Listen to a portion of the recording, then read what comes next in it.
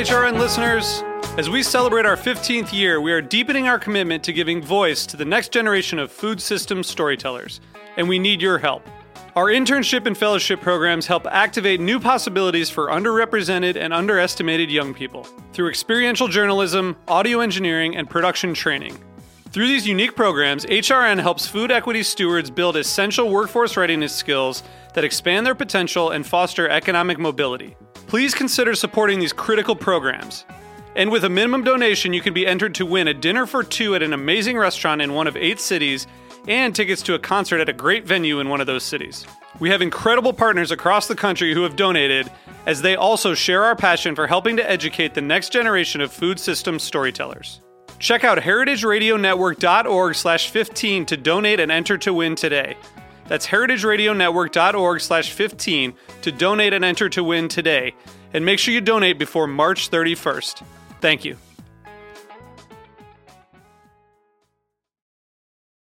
Today's program is brought to you by Michter's Distillery. Visit Michters.com to find out how their taste is everything, cost be damned attitude is creating some of the finest whiskeys available. This is Chef Emily Peterson, host of Sharp and Hot. You're listening to Heritage Radio Network, broadcasting live from Bushwick, Brooklyn. If you like this program, visit heritageradionetwork.org for thousands more.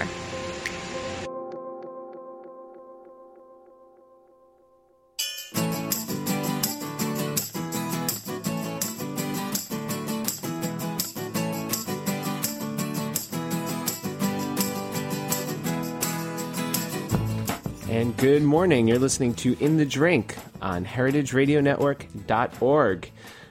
Today I'm very excited, a very, very special guest. I'm here with Mr. Charles Smith, the man behind K Vintners, the man behind House Wine, Kung Fu Girl, Charles Smith Wines, and probably many other projects that I don't know about. A true pioneer in the wine industry. He's just the man. Charles's winery has been named Best New Wineries in the last 10 years by Wine and Spirit Magazine, a Winery of the Year in their annual buying guide. Food and Wine Magazine awarded Charles Winemaker of the Year in 2010. And Seattle Magazine recognized Charles as their Winemaker of the Year, also in 2010. Pretty impressive resume. Welcome to the show, Charles. It's good to have you. Good to be here. I'm really excited. Really excited to have you on the show. You know, we like to start the show with the best wine that we've had in the past week. And so I was thinking about it on the way over this morning. And you know, last night I had dinner at Narcissa, and I had a really lovely Melon de Bourgogne from Leudi in Santa Barbara, which was really tasty. But in your honor, I did on Sunday night, along with my girlfriend Alyssa, have a 1999 Syrah from Edmond St. John, which was pretty cool to find. Cool. An older Syrah. We found that up at the cellar door in Ithaca, and that was awesome. I know Syrah is one of your favorite grapes. Absolutely, I make several, to say the least, single vineyard Syrahs.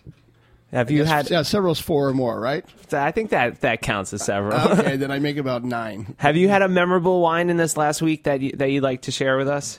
Probably the tastiest wine I had this last week, and I don't mean to be highbrow, but I had this bottle of 66 Chateau Fiac, and I really love Old Bordeaux, and that was really, really tasty. Wow, 66. How did you find that one? I went downstairs. It was in my wine cellar. Nice. It was easy to find. That's awesome.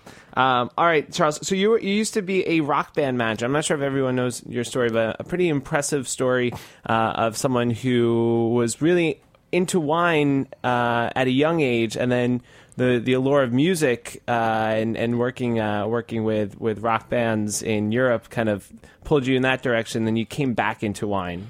Yeah, you try to get out, and it keeps pulling you back in. And they pull you back in. That's what happened.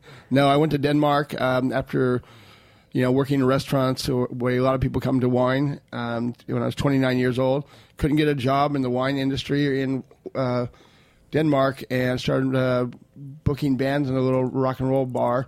And that got me into the music, and then I came back to America and started my winery. And I find that I know a couple of musicians who are really into wine, and I always try to think about where is there this cross section of interest? Where are there similarities? Is it just that if you're into some of the good things in life, if you appreciate well-made music and how that can add to your life, maybe you'll also appreciate something like the craftsmanship behind wine? Or is there something more to that? Is wine and music on the same level in some other way? I think it's more, kind of artistic and just people that are open and interested in things. And I mean, a lot of musicians, they travel, they get a lot of exposure. And I think in general, I mean, wine and eating well and drinking well is part of the good life. And whether it be, rustic and on a rustic table and drinking out of jelly jars or out of the 3-star Michelin restaurant, it's the same. It's something really beautiful and divine. Yeah. And so what are some of the skills that you picked up traveling the road with these rock bands that were really kind of useful, especially in the early days of your business? The ability to get up every morning after having a really big night the night before. And now I have to do it on my own. So when I travel around the world now, I go by myself. And in the old days, was with a group of other people traveling with the band. Yeah, and now in your early days, you were a couple hundred cases of wine a year. Yeah, and you've grown this to in 15 years or so to several 100,000. Yeah, several. That's 4 more, right? That's 4 more. There you go. Yeah. It was quite unexpected. My goal was when I moved back to the United States from Copenhagen was to maybe make 1,000, 2,000 cases of wine. Make a modest living, have a small town farming life, and make wine till I was an old guy. It turned out quite differently, but my dream is still the same. I love making wine. This is what I do. It's my passion. And I feel very fortunate that it turned out on the business-wise to be very successful. Yeah. And how do you make wines that still are distinctive? Because your wines at even at the larger scale, like Kung Fu Girl, for instance, like that is still a distinctive wine that speaks of the terroir. And you think that at some level there might be a cap to that happening, but you're able to do it. The cap is really the vineyard, and it's also the commitment, and you don't get fatigued and say, okay, I'm just going to, mail it in. And so for me, it's kind of like this. This is my analogy. Let's just say, you're going to come over to my house for dinner, and we're going to barbecue some steaks. And also one of our other friends comes and go, hey, what are you guys doing tonight? And not much from you, or we're going to barbecue some steaks. And can we join you? Sure. So what we do, we don't all of a sudden just go buy some not so good steaks. We already bought really beautiful meat from this local butcher. We go down and get 2 more identical steaks, and we grill them the same, season them the same. Why would they be any different than if we only made 2? As long as you don't drop the ball or change the plan anywhere to doing that, the only limitation is by cutting corners or running out of the source material, and that's it. So, I mean, I make 180,000 cases of single vineyard Riesling. I think it's the largest single vineyard bottling in the world. Yeah, how large is this vineyard? At some point, you'd think that a vineyard might have consistent, whether soil type or exposition, climate. At some point, one end of the vineyard has to be slightly different than the other end. It is, but the thing is, what it also gives you is some slight variables, because you'll get maybe a slightly warmer, maybe a slightly cooler, and they kind of balance it out. And so when you have really the heart of a vineyard and everything else around it, and Washington State's a big place, and this vineyard is right on top of the Columbia River, and the vineyard is 1,400 acres. So theoretically, from 1,400 acres, you can make somewhere in the neighborhood of 450,000 cases of wine. So there's room for expansion. Wow. So anybody out there in the world of wine drinking, if they want some more Riesling, let me know and I'll make it for you. So what drew you to this? And I should say, it's also one of the great values. Let me interject. Yeah. Cheers. Oh, cheers. Yes. Cheers. Yeah. So this is my new project. It's called Sixto. And it's single vineyard, high elevation, old vine Chardonnay from Washington State. I fermented this in concrete and in barrels, and there's no new wood in this. And it's 39-year-old vines at 1,600 feet elevation. Wow. Yeah. So 16. So what qualifies as high elevation in Washington State? Anything above sea level. No, I'm kidding. This was at 1,600 feet, so that's relatively high, and because also we're far up north. A lot of people think Washington State is just cold and rainy. One thing, it's not cold. There's a lot of rain west of the Cascades, but east of the Cascades, it's continental climate. It's dry, and so we have these long growing seasons that we can mature, wine like this. And so really, we're at the same latitude as Bordeaux. And for example, California is at the same latitude as like Morocco. So, when's the last time you had a great bottle of Moroccan wine? I remember the last time I had a great bottle of California wine. It wasn't too long ago. They make great wines in California. But we're not as far north as everybody thinks we are, and we're not cold like everybody thinks we are. So we have these long, cool growing seasons, and we can make wine like this. This wine's really impressive. But you poured it right when we got started, and I didn't know what the wine was, and I was like, "Wow, that's interesting." Charles is making wine in Sauvignon. It reminds me really very much of that of Chenin Blanc in that it has a lot of density, weight, texture, but also high acid, and it's much more aromatic than I would think of Chardonnay. But that combination of the density and roundness, but also with really nice acidity, I think makes this a really tasty wine. Good. I'm glad you like it. That's delicious. How did you find this? How did you find this vineyard? How did this project come to be? I love Burgundy. I love great Chardonnay. And a winemaker that came to start working with me, Brendan Layton, who was a winemaker at Effesty, and he was the white winemaker at Chateau Ste. Michelle. He knew about all the great vineyards in Washington State. When I proposed that we start something like this collectively together, along with Andrew Lotto, the other winemaker that works with me, I wanted to do a Chardonnay-based winery. So we do 3 single vineyard Chardonnays and 1 cuvee called the Uncovered. Wow. Now, where does the name come from, Sixto? I've been very interested in wine names recently. Oh, good. That's a good question.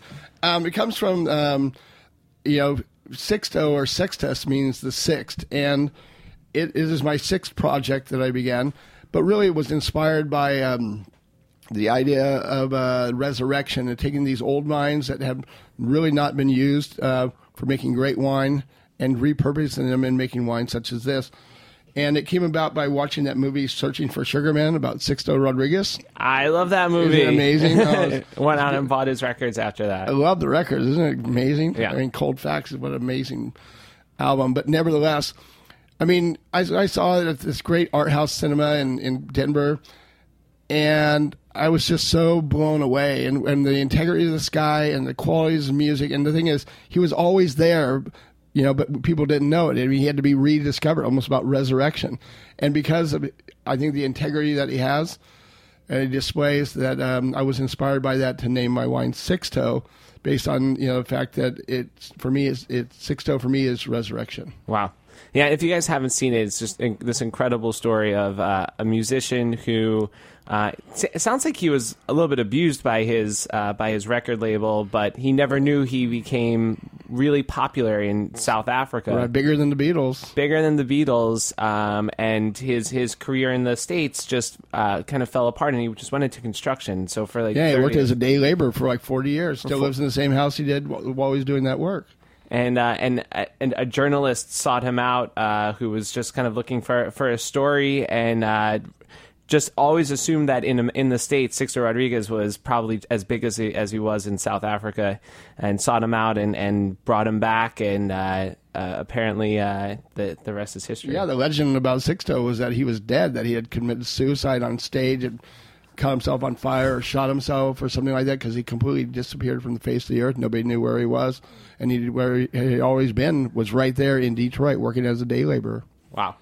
Well, the wine is absolutely delicious. So Sixto's your 6th. Your first was K Vintners. K Vintners, and then I started the Magnificent Wine Company, which was a house wine brand, and I sold that to Precept Brands in 2007, and then I started Charles Smith wines, like Kung Fu Girl, The Velvet Devil, etc., Boom Boom Syrah. And then I partnered with Charles Bieler, and we make the Charles & Charles wines, which features the Rosé, the Cabernet Sauvignon, Syrah, and now we'd make a beautiful cold climate Chardonnay from Washington State as well. And what's the future for your, like, what really excites you now? What are you most interested in? What really interests me now is kind of like the continued journey. I started in Walla Walla, that's our viticultural home, and now we're going to Seattle. We're currently restoring the 1963 Dr. Pepper bottling plant in Georgetown, which is just north of Boeing Field, south of downtown Seattle, and we're moving the winery to downtown Seattle.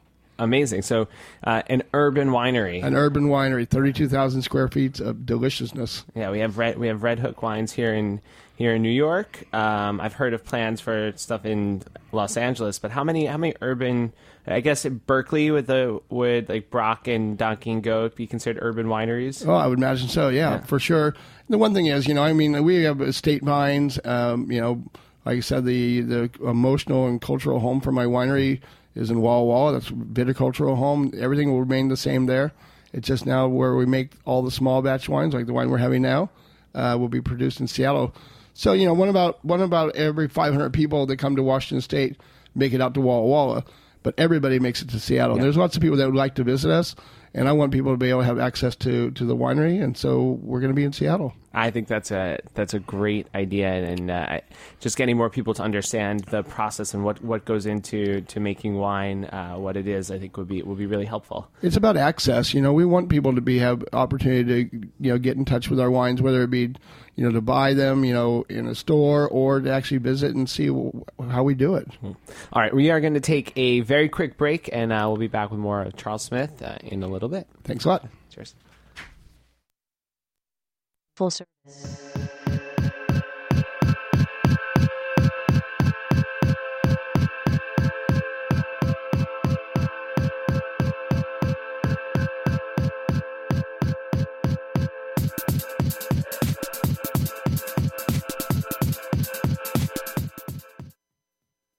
Michter's Distillery is a proud sponsor of In the Drink and HeritageRadioNetwork.org.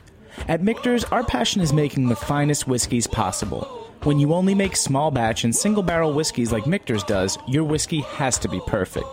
No detail is too small, from careful attention to the wood used in the construction of our barrels to lower barrel entry proof before heat-cycled aging in advance of exacting chill filtration. And no whiskey gets bottled until Michter's master distiller says it's just right. Michter's cost be damned, taste is everything attitude is apparent in every sip of its smooth, rich whiskeys. Is it worth it? A lot of spirits lovers seem to think so. Food and Wine magazine called Michter's the best American whiskey. Bon Appetit said it's amazing. And the Wall Street Journal had one special word for Michter's: phenomenal. For more information, visit Michters.com or simply visit your favorite bartender or retailer and ask for Michter's. All right, we're back with Charles Smith, and I'm still really enjoying the Sixto Chardonnay 2012.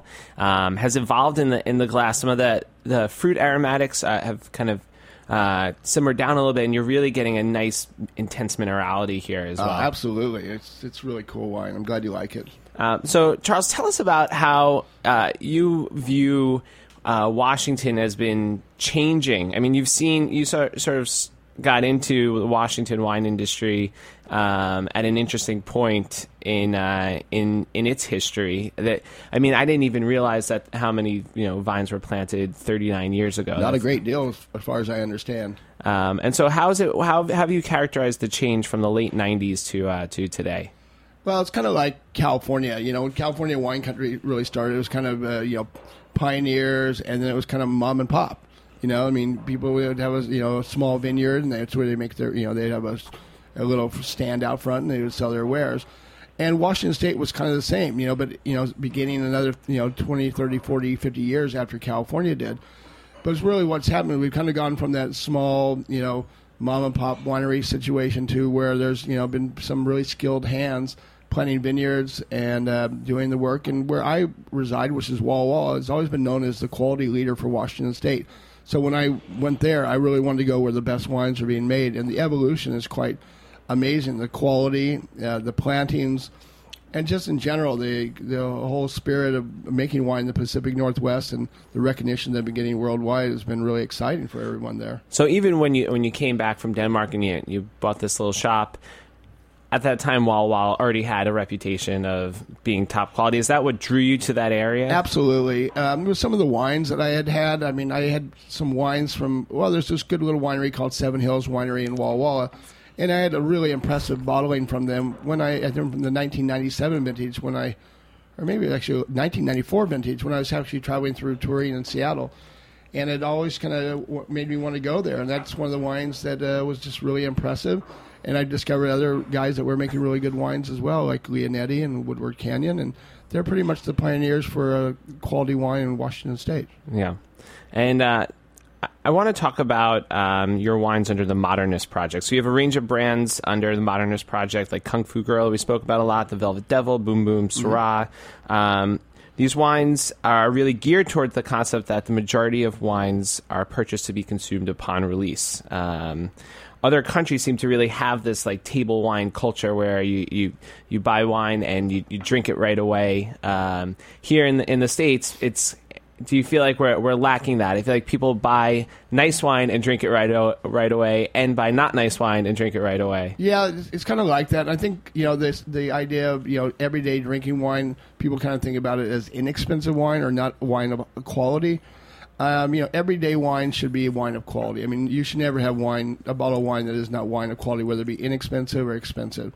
And secondly, the idea with my Modernist Project is that it's about communicating the language of wine to everyone. I mean, the labels are very modern, but the winemaking style is very classic. So the idea is that, when somebody purchases a bottle of my wines, like the Kung Fu Girl, for example, they're going to get rewarded by it with really top-notch wine that can be drank that day. Doesn't have to be, but they're not going to be cheated anything by the youthfulness of the wine. They're going to get definitely all their money's worth and then some, Yeah. And the thing is, it isn't...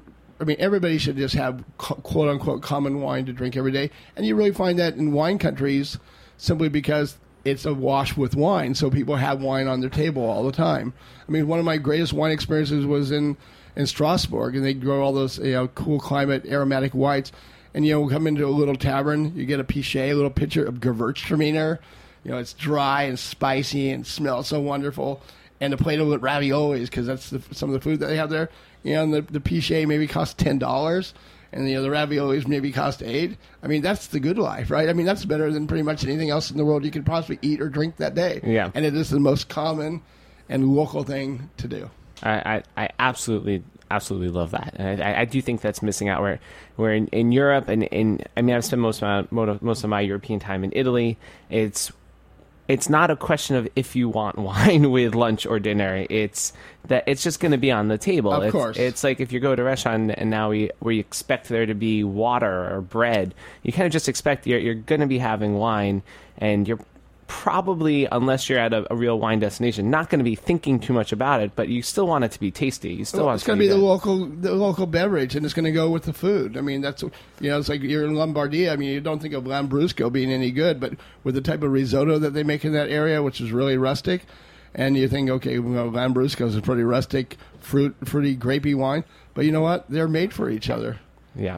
I think this is great. So what do you think is the big problem? Like, where is the disconnect with domestic producers who make wine to be released in their youth, and how do you instill quality in these fresh young wines? Well, I think the deal is that the consumer, the general person like ourselves, we know what we like when we put it in a glass, and I think that a lot of producers, they think that they want to make inexpensive wine with all the bells and whistles of expensive wine, which is lots of oak and lots of extraction and richness. But what you really need is a really balanced, fresh, and pure wine. And the idea is, and those wines are going to be easier to drink, and they're going to be less expensive to produce, and everybody's going to win. And that's the whole screw up, as far as I'm concerned, is the disconnect is not having a clear message. If the wine's going to be expensive, I'm going to make it as pure as possible, not built for aging, although it may age. So therefore, I'm not, putting, something in the bottle that is saying it's more than what it is. Mm-hmm. And we put a little bit of the onus on the drinker as well. I know that you have a slogan, it's just wine, drink it, right? Which is just don't overthink it. Don't overthink it. I mean, you can ask some people what's the best wine experience they had, and usually it's not the wine itself. Mm-hmm. It's the place and the people that they're with. One of my top wine experiences was probably a 50-cent bottle of wine in Bulgaria, floating on my back in the Black Sea on a beach all by myself, and the wine was pretty average. It was really minerally.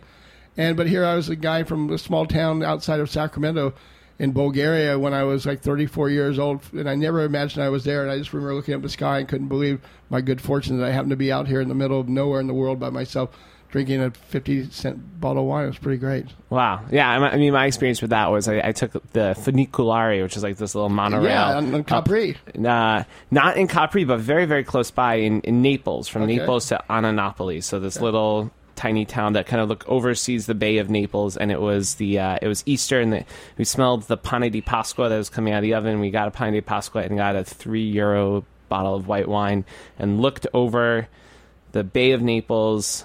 And yeah, it couldn't have been any better. The best bottle of wine you ever had. It really is one of the best. How did you get to Bulgaria, by the way? Randomly, my uncle is in Bulgaria right now, and you're the only two people I know who've ever been to Bulgaria. Well, when I lived in Copenhagen, I didn't really have much means to speak of, but I could get a really cheap flight from Copenhagen down to Sofia, and I was able to travel around by myself for 30 days, and that's how I ended up going to Bulgaria. It was basically, I knew that he made wine.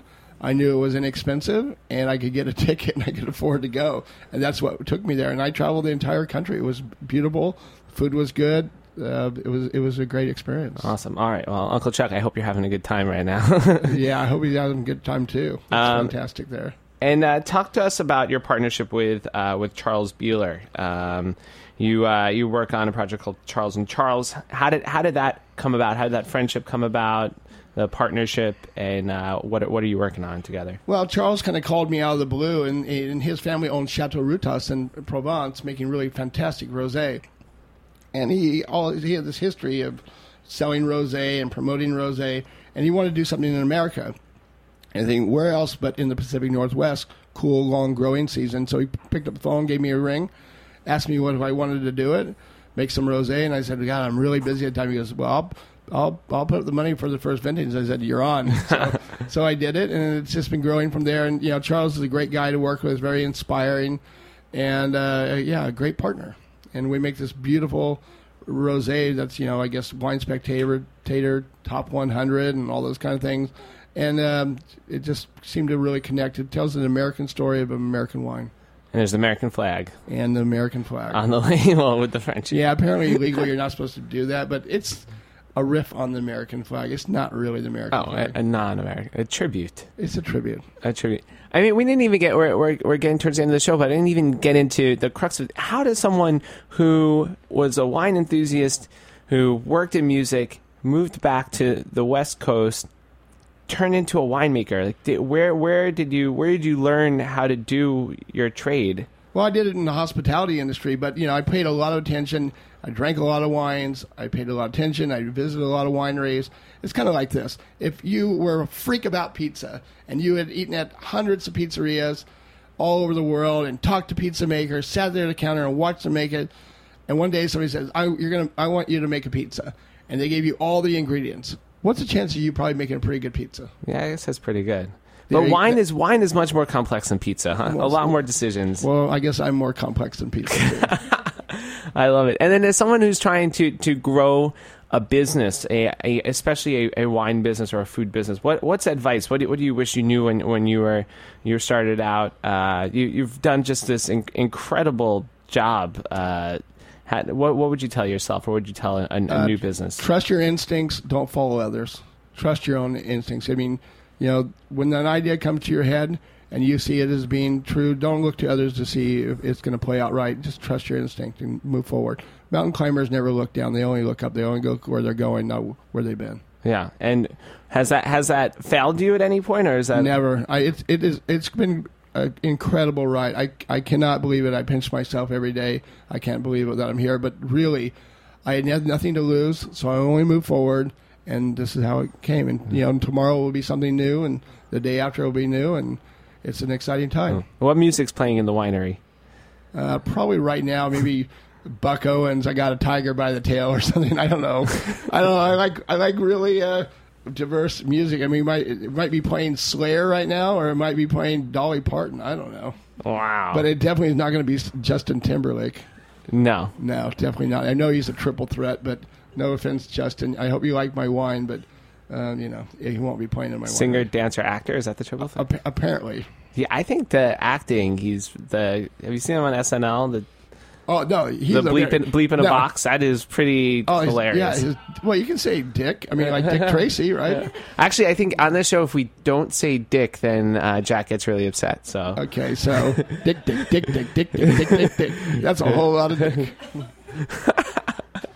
Charles, what a pleasure having you in the studio Thank today. you for having me today. It's guys, fun. check out, obviously, K Vintners, but this Sixto is exciting new release. Absolutely delicious. A very cool, a very wonderful going into the fall white wine. Absolutely. Get ready to snuggle up for winter. Cool. Thanks again, Charles. You're the man. And thanks to all of you for listening. This has been another episode of In the Drink on heritageradionetwork.org. Thanks for listening to this program on heritageradionetwork.org. You can find all of our archive programs on our website or as podcasts in the iTunes store by searching Heritage Radio Network. You can like us on Facebook and follow us on Twitter at heritage_radio. You can email us questions anytime at info@heritageradionetwork.org.